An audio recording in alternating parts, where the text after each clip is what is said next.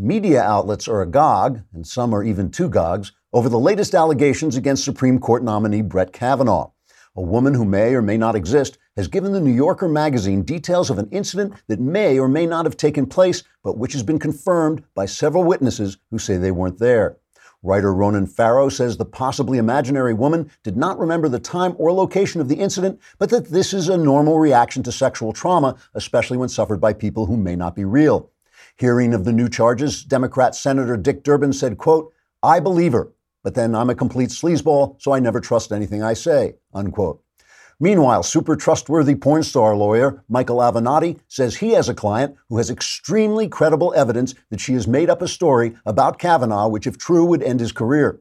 Avenatti said he could not give full details until there were at least a dozen cameras pointed in his direction, but he hinted the story involves 6 underage girls, a rubber chicken, a gang of pirates, 3 circus clowns, and a graphic description of a sexual organ that may or may not belong to a woman who is absolutely sure Kavanaugh would have brutally raped her if they had ever met.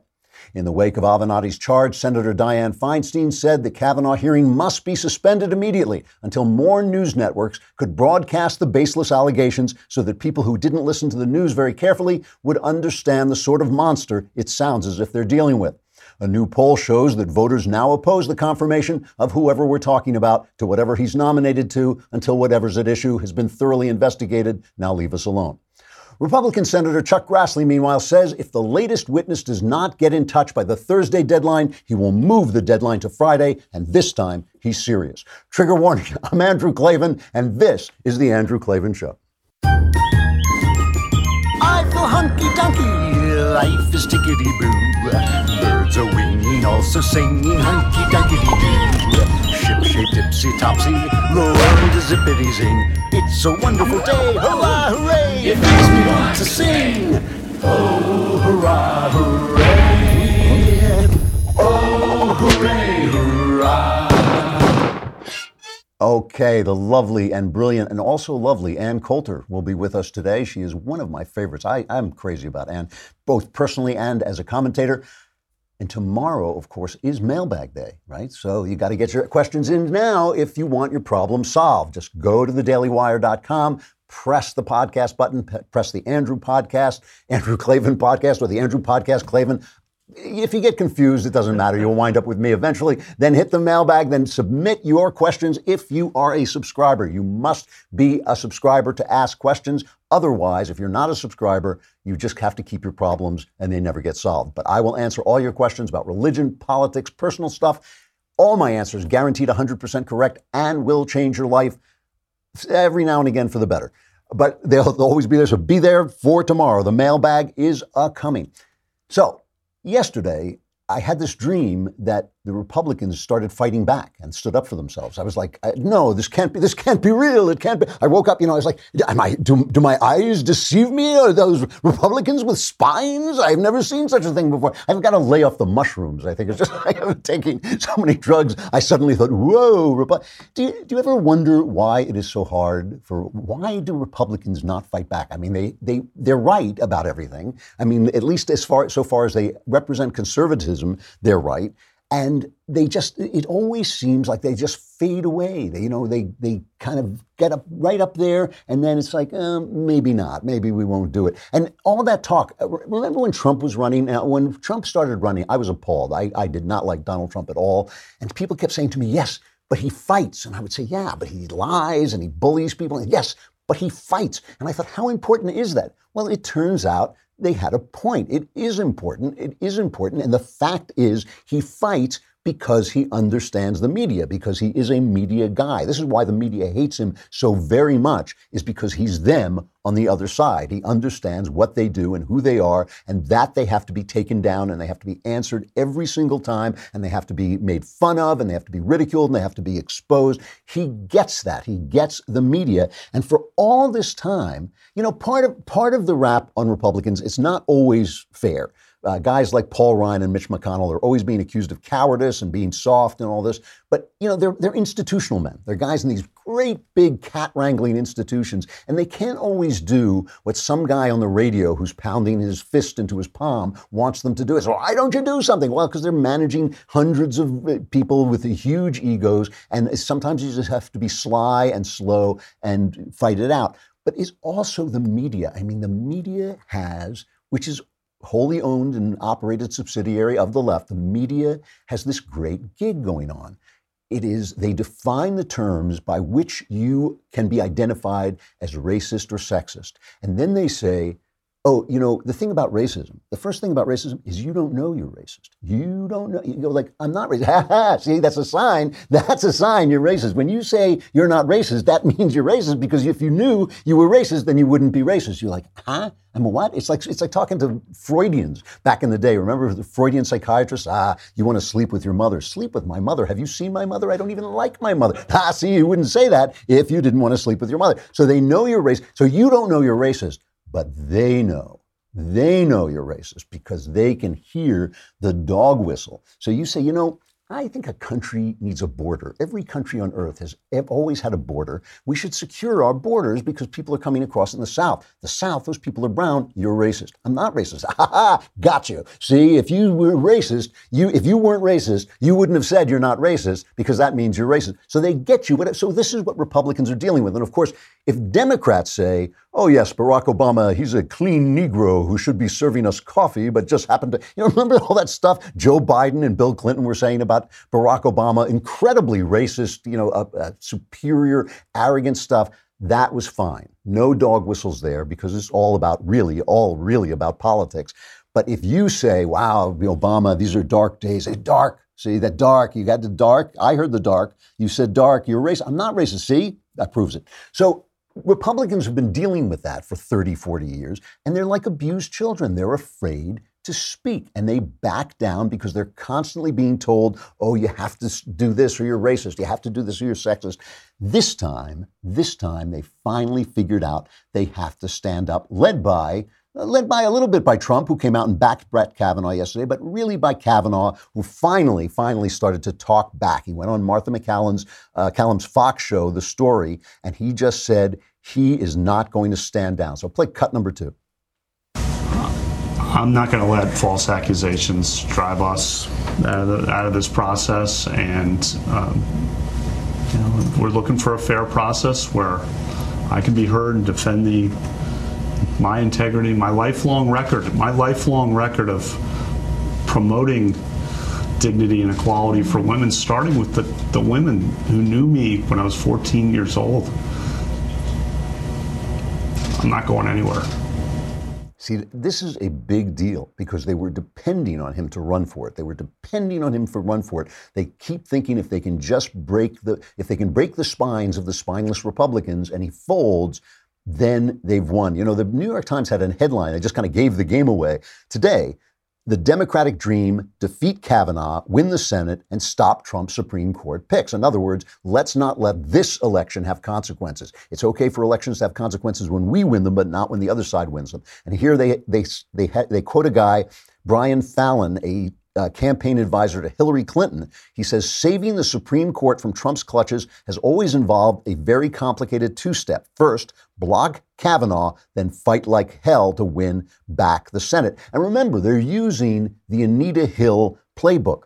But the whole thing is, you have to remember this, they lost with Anita Hill because Clarence Thomas stood up to him and said, this is a lynching. So maybe, we were talking yesterday about how they rewrite all history in their television shows and their movies, and those movies and televisions redefine history, but history, real history, remains the same. It doesn't get rewritten by HBO. It doesn't get rewritten in the movies. History remains the same, and they lost. They could not stop Clarence Thomas, and now they're thinking, hey, that's an idea. What if we stand up? So even Mitch McConnell took to the Senate floor yesterday and made what for him was a powerful speech defending their nominee.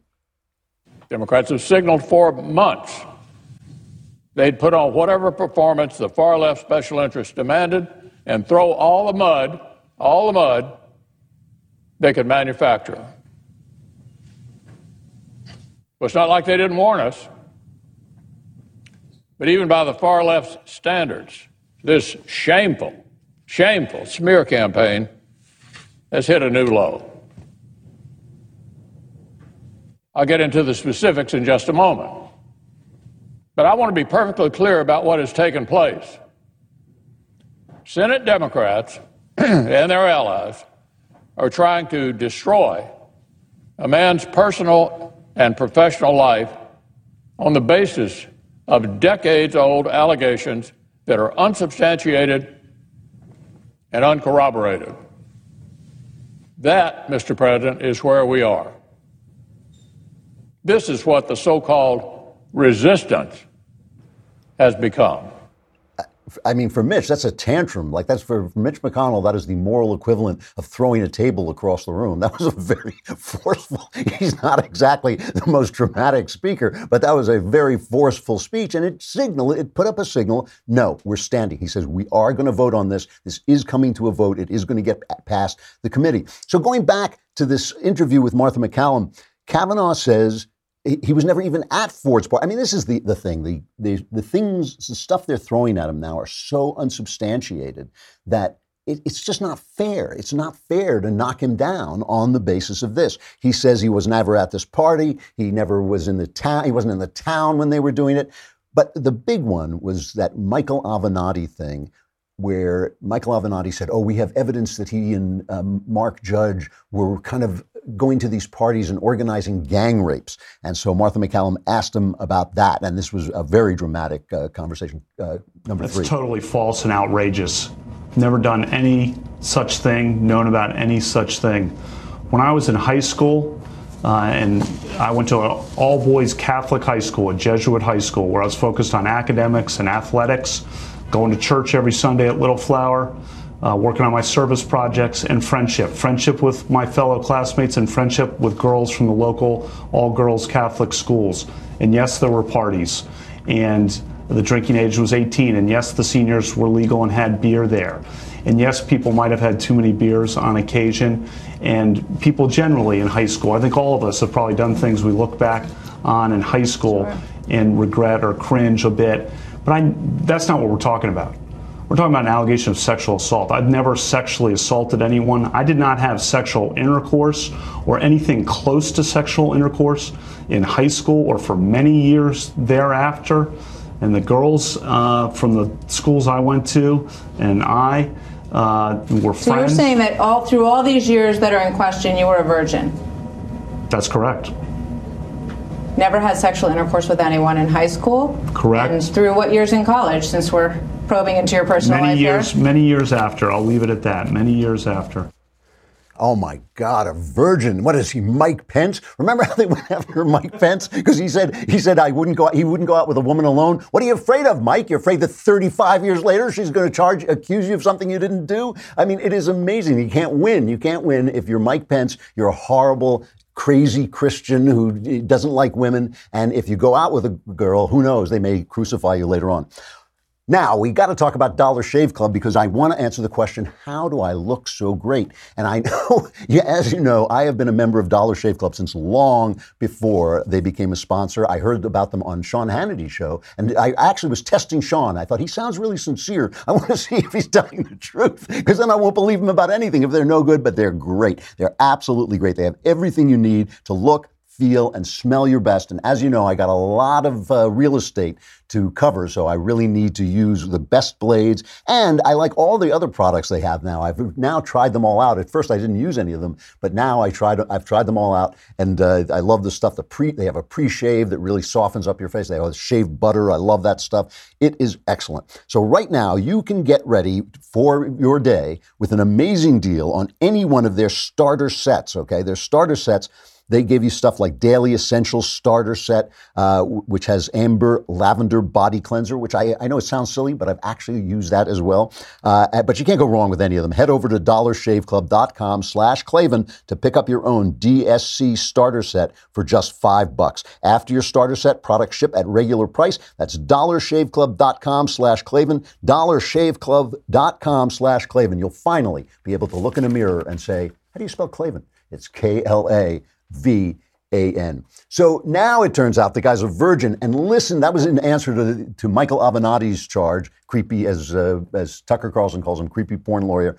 Listen to Avenatti's response. It is unbelievable. So what exactly is he saying? Is he saying that he did not have sexual intercourse? And are we going to get into a definition? That's the word he used. Exactly. Well, exactly. I mean, are we going to get into a definition of sexual intercourse? I mean, does that mean that he performed oral sex or had oral sex performed on him? Does that mean any host of any other sexual activities occurred? Or does he want America to believe that the only thing that he did until well into his college years was effectively kiss or French kiss a woman? Is that what he wants America to believe? Well, because I don't believe it. But what if the senators do? Does that clear him? Well, I don't believe it, and I think it shows that he's lying. It shows that he's lying because he doesn't believe it. Hey, when I think of the things I've done, he can't possibly have done that. It's like, you're not too sleazy, Mike. You're just right. And the funny thing is now, by the way, he's locked his Twitter account. Why? Because I don't think I thought he thought they were going to fold. I think they all thought he was going to fold, and they all thought the Republicans were going to fold. Here's Cheryl Gay Stolberg from the New York Times, who suddenly realized, wait, conservatives are fighting back, and she can't believe it. Listen to what she says. They're kind of circling the wagons around Judge Kavanaugh. You saw President Trump come out today and say he stands by him. He's with him all the way. We're told Senator Mitch McConnell is going to make a full-throated endorsement of Judge Kavanaugh when he takes the Senate floor this afternoon. We're already seeing statements from people like Orrin Hatch and Tom Cotton, both Republican senators, saying, let's go ahead with the hearing and go ahead with the vote. And they're attacking Democrats as running a smear campaign. And I think, this is actually galvanizing conservatives, believe it or not. Conservatives are telling me that they are more than ever behind Judge Kavanaugh, that they feel that he's being unfairly attacked. And as you know, we're in the middle of a midterm election season. So this is apparently riling up the conservative base, just as the stories from these women are energizing Democrats, especially Democratic women. Believe it or not, she says, she cannot believe it. When we lie about you, you're supposed to fold. When we start hurling these, baseless accusations on you, you are supposed to back down. Let's see what happens if they stand their ground. I think it is going to be a good thing. So the other thing that was happening yesterday that really cracked me up, especially because of the way the New York Times covered it. The New York Times is like a source of constant satire at this point. Deputy Attorney General Rod Rosenstein, he's been part of this whole D.C. circus, right? And there's a story that was going around that after James Comey was fired, and this was in the guy who was Andrew McCabe, who was the acting head of the FBI after Comey was fired, he wrote memos saying that Rod Rosenstein suggested he would wear a wire, talk to Trump, tape Trump, and then they could get rid of him via Article 25, which says if you can get rid of the president if he's not fit to serve office. Rosenstein says this isn't true. He says some said it was a joke. Brit Hume tweeted today, the dean of Fox commentators. Brit Hume tweeted, according to our sources at Fox News, it wasn't a joke. It was a sarcastic rebuttal to an accusation that he wasn't being tough enough on Trump, as in, what do you want me to do? Wear a wire? Somehow this got construed as a claim that he was joking or that he didn't say it. I have a very unpopular opinion about this, because I know we want to talk about the deep state. We want there to be conspiracies against Trump in the deep state. I believe what Brit Hume said. I believe Rosenstein. Why? Because Rosenstein is a very, very smart guy. You don't have to like him, but he's a very, very smart, talented attorney. He knows there ain't going to be no Article 25. He knows he's not going to wear a wire in there against the president. That is just garbage. I just don't believe it. Nikki Haley and Mike Pompeo were at the UN. They both said that it was also ridiculous. Here's Haley. Literally, I have never once been in the White House where that conversation has happened. I am not aware of any cabinet members that are even talking about that. It is completely and totally absurd. No one is questioning the president at all. If anything, we're trying to keep up the pace with him in the fact that he's got a lot he wants to accomplish very quickly, and we're going to continue to support him in the way that he does that. So they're just trying to keep up with Trump. They're not trying to get rid of him. So yesterday, Rod Rosenstein, anyway, goes over to the White House, and the reporter's saying he's going to resign. He's going going to be fired. He's going to be fired. Then he's going to resign. He's going to resign. Then he's going to be fired. First he'll resign and then he'll be fired. No, you're quit. You're fired. You know, all of it. None of it happened. He went over there. Trump's in New York at the UN. So there wasn't going to be any firing and he wasn't going to resign if he wasn't getting fired. And Trump said, we'll talk on Thursday and we'll find out what's going on. I mean, he should answer for this. You know, this is a serious thing. You don't want your deputy attorney general saying this. So he should answer and talk about what's going on and what he meant and all that. And Trump should find out the truth. And of course, you can always depend on Adam Schiff to be the sleaziest guy in the room. If he and Michael Avenatti ought to start their own law firm. He's like the Joe McCarthy. He says, if he fires Rod Rosenstein, it'll be the Saturday Night Massacre a la Watergate. Rod Rosenstein should under no circumstances resign. If the president intends to obstruct justice, Rosenstein should require him to be fired. He shouldn't take a step affirmatively and essentially let the president off the hook. This looks to me like a slow-moving Saturday Night Massacre. It seems like the only question is whether these steps take place now or they take place after the midterms when the president believes he'll pay less of a political price for it.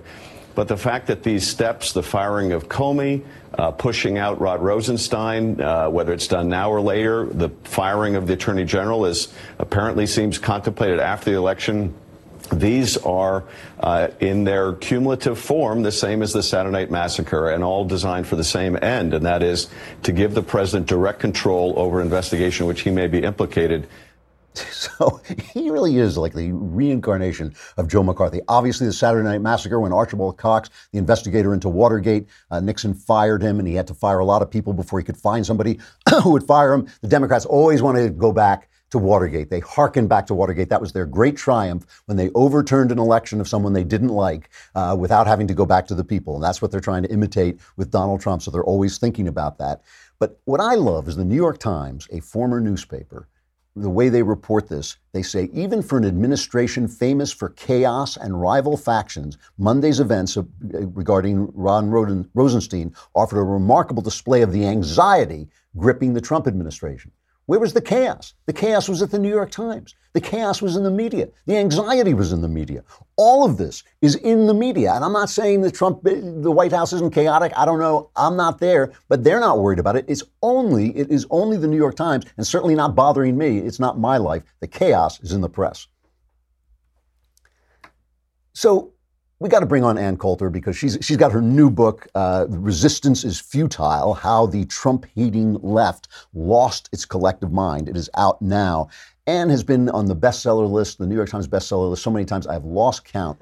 You know, because when she first came out, she was such a rock star and so beautiful, and she did the dresses and the short dresses and all that stuff. People didn't notice what a terrific writer and researcher she is. And I was living in England when she first became famous, and I was going like, wow, you know, this woman is really something, because she's not, doesn't just look like that, which is spectacular. She still looks spectacular, but she also has got the substance, and she really is a good observer of the political scene. Plus, she has got a mouth on her that is like nothing else. And the other thing, I'm always afraid I'm going to ruin her career by pointing out that in person, she is one of the sweetest people I have ever met. I'm absolutely crazy about her. So here's Ann Coulter talking about her new book, Resistance is Futile. Ann, it's so nice to hear your voice. How you doing? Great to talk to you, Andrew Klavan. So your new book, Resistance is Futile, How the Trump-Hating Left Lost Its Collective Mind. I have to ask you now, you were one of the first early Trump subscribers. I remember you getting mocked on the Bill Maher show for saying he was going to win. Where do you stand on Trump now? How is he doing?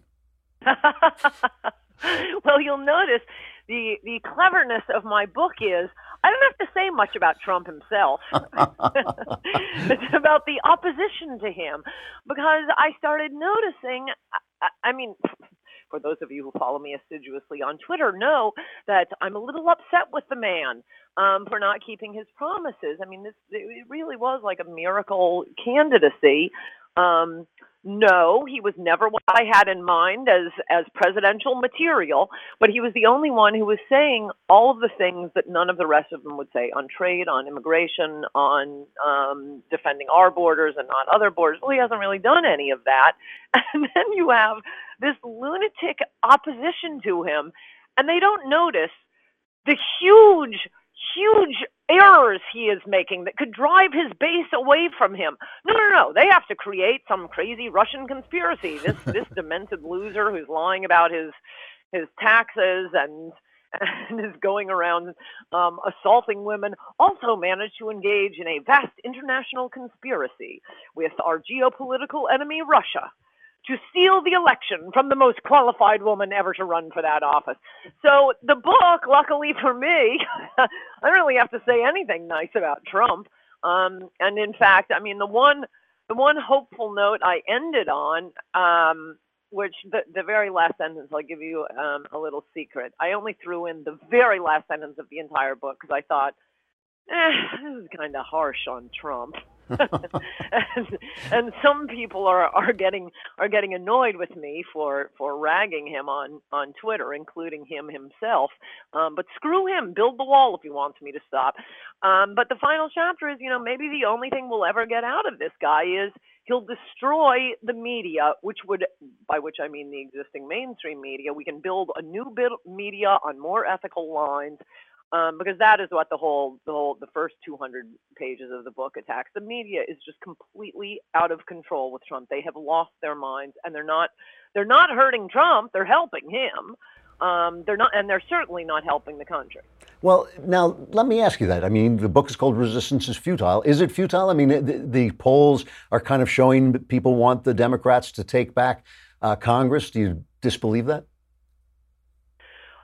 I think Republicans are working so hard to ensure there is a blue wave.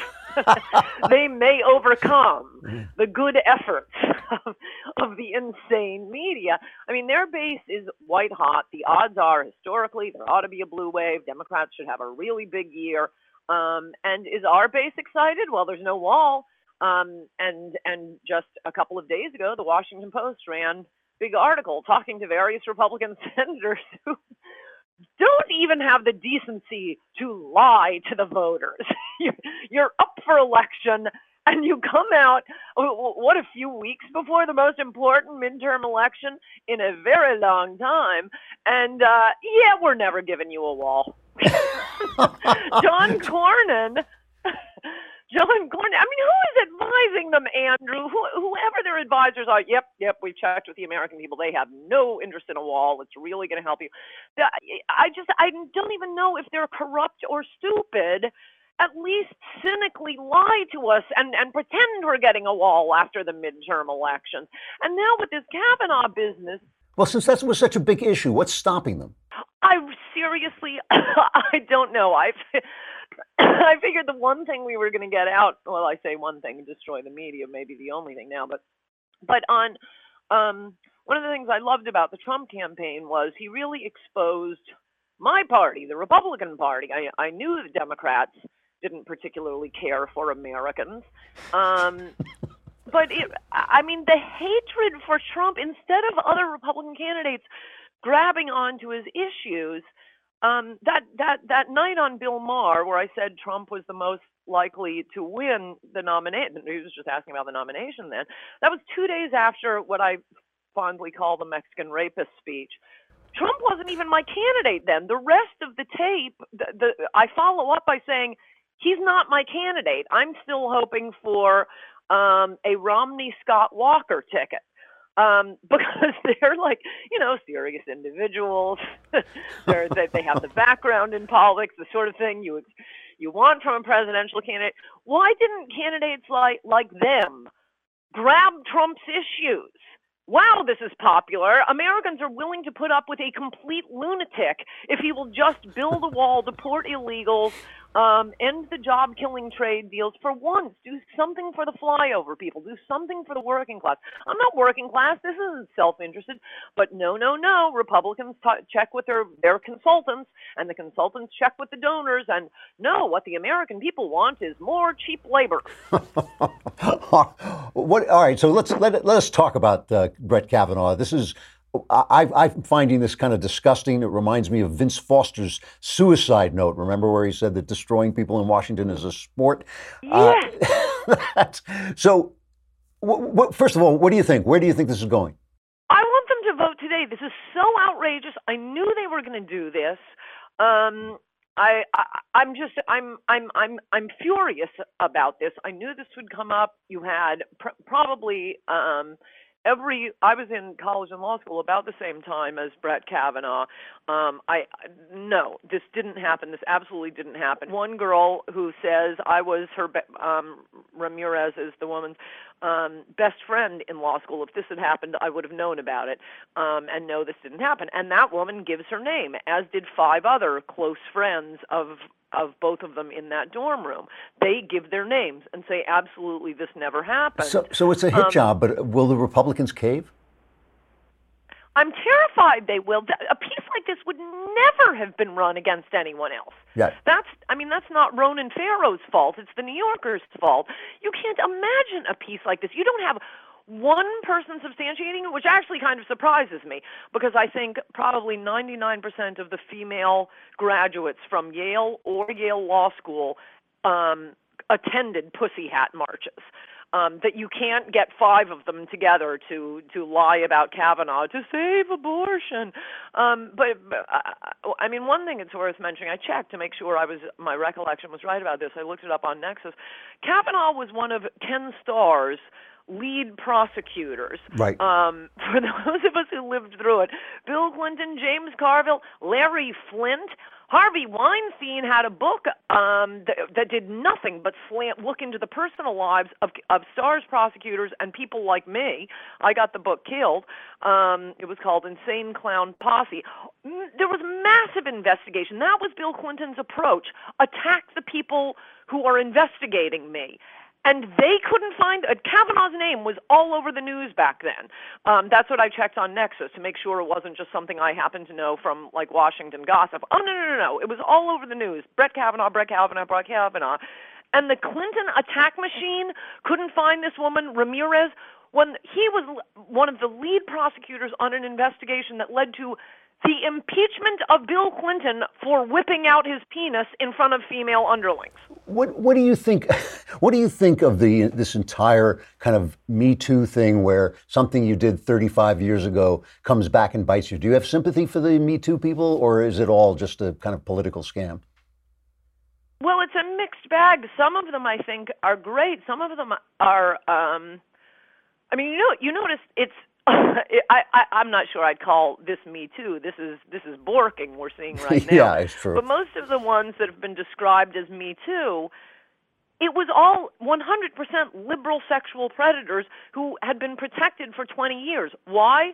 Because Hillary Clinton was running for president and they needed to defend Bill Clinton and Teddy Kennedy. And suddenly there, the dam breaks. Okay, now you can go after friends of Bill and Hillary Clinton. And so the first batch of them, oh my gosh, all liberal men. You couldn't have gotten away with any of that, Andrew. If only I could have. You've talked a lot about, when you're talking about the media, and I agree with you. I think the media is one of the biggest problems we have in the country. I'm an absolutist when it comes to the First Amendment, but they are so corrupt. They need to reform themselves or be beaten into reforming. What are the big lies? I'm running out of time, but could you give me a list of the big lies that they have been selling about Donald Trump that you, as no great friend of Trump's, that you feel are just real big lie stuff? Well, I'll do them roughly in order. One was the Access Hollywood tape. It's a sexual assault. He said they let you do it. Mm-hmm. It was the Access Hollywood tape is the perfect encapsulation of what they do. They had a tape with Trump sounding like a complete idiot and a booer. But they can't just leave it at that. No. We have to leap to, it's a criminal offense. And they were the Titanic overreaction to the Access Hollywood tape. I think the public had the same reaction I'm having right now to the false claim in the case of Kavanaugh. Maybe it's unfair to compare them, but the false claims against Kavanaugh, people end up being more outraged by the deliverer of the news. Also, of course, the Access Hollywood tape, the release of that, the husbanding of it and recording of it, that is not illegal, very, very illegal. Certainly, it's the same sort of thing as the allegation that the Russians hacked the DNC's and emails and published them. Information the Democrats didn't want to come out, that was embarrassing to them, truthful, came out before the election. I mean, everything the Russians are accused of is what the media does to Republicans every election cycle. All right, Ann Coulter, you're the best. I mean, I look at all the young women coming up today. You have become a genre. I think you've created an entire generation of commentators. It's always great talking to you. Thanks very much. I got to say, the thing I love most about Ann, aside from the fact that she is hotter than the hinges of hell, because I'm a total sexist and a sucker for a pretty face, and she's just gorgeous. But aside from that, the thing I really love is she cuts nobody any slack. She will support you if she agrees with you. And she supported Trump because she feels that the situation at the border is a crisis. She wrote an entire book about it, Adios America. And she has taunted him on Twitter every single day. Every single day she taunts Trump on Twitter saying miles of wall built so far, zero. And she keeps putting out the same tweet. And she has gotten into cursing, four-letter word, back and forths with him in the Oval Office. And she just holds his feet to the fire if he doesn't do the thing that he promised to do that was most important to her. And, when she talks about the press, that he may actually destroy the press so we can reform it and get a more honest media in America, which we really do need, she's right. That may be the most important thing he does. All right, time for sexual follies.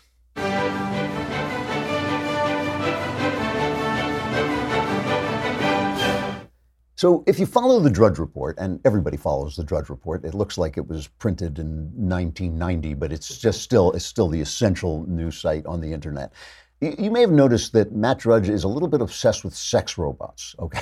And I think that basically that's because they include both the word sex and robots, and I think that's just very compelling.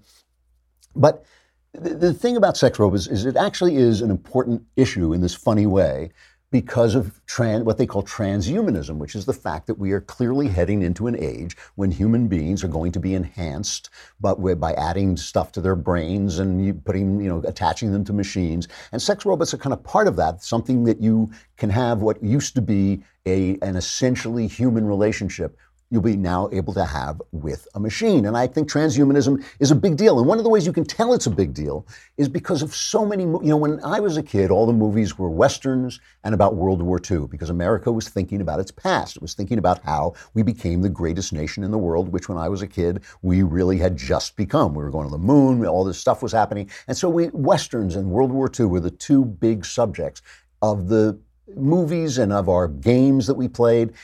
Whereas now, everything is superheroes and science fiction. As I predicted, by the way, that we are now thinking about superheroes and science fiction because we're thinking about how we're going to move into this new age when we become essentially superheroes, but what are the ethical problems going to be? What are the moral problems going to be? The noir detective story, the tough guy detective story, which I made my living at for so many years, is now usually, like Blade Runner, a detective story about the nature of humanity. That is this mystery that the detective is trying to solve, because transhumanism is right around the corner and people sense it coming, and they sense it in their subconscious, and creative people sense it.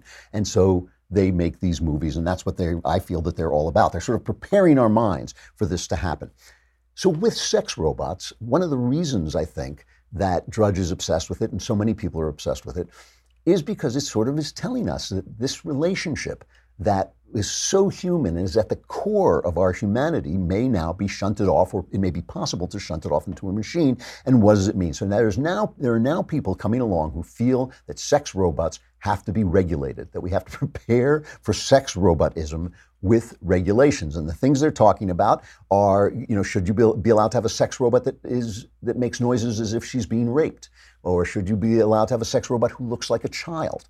And what's really funny about this to me, and I mean, I know that kind of sounds not that funny, but it is kind of funny because how can you rape a robot? I mean, to rape somebody is to strip them of their will. That is the crime of rape. I mean, rape is just, is in terms of its actions, if it's not violent, rape is just sex. What makes rape is that you are stripping somebody of their right to choose what they're going to do. A robot doesn't have that right. A robot can't make choices. And what difference does it make if the robot looks like a child? For all I know, that's going to help some, pedophile take it out on a robot instead of a real human being, instead of really damaging a human being. It may be a positive thing that he can do that. And yet, underneath all that, I can't help but feel that there is a question that robots like this and questions about regulation bring up, that is the discussion that we are having but not having. You know, remember I was talking yesterday about the fact that the left ruins everything by making all their discussions really battles for power. They're not really talking about what we think we're talking about. We're always talking about whether the left should get more power for the government. And with this Me Too movement, which has really become this weapon that they're wielding. I mean, I know they're really honest people in the Me Too movement, but it's now become this weapon that the left is wielding to get power. Underneath that is a question about the nature of women, the nature of men. It's also in this kind of transgender discussion. What are we like? And the reason I'm so opposed to feminism, the reason I've always been so opposed to feminism, is because I oppose its opposition to femininity, because I think that masculinity and femininity are both things that we need in the world. I think we need women to be feminine and we need men to be masculine, because those two forces make the world whole. And I think the conversation that we really need to be having is, what is a human being? And once we get finished with that, we have to talk about what is a man and what is a woman, because that's the conversation that's underneath the conversation we're having. All right, tomorrow is the mailbag. Be there. You got to subscribe. Go to thedailywire.com, hit the podcast button, hit the Andrew Klavan podcast, hit the mailbag button, and ask your question if you are a subscriber. Ask anything you like. Answers guaranteed 100% correct. Will change your life for the better. God, who knows? Who knows? I'm Andrew Klavan. This is The Andrew Klavan Show. We'll see you again tomorrow.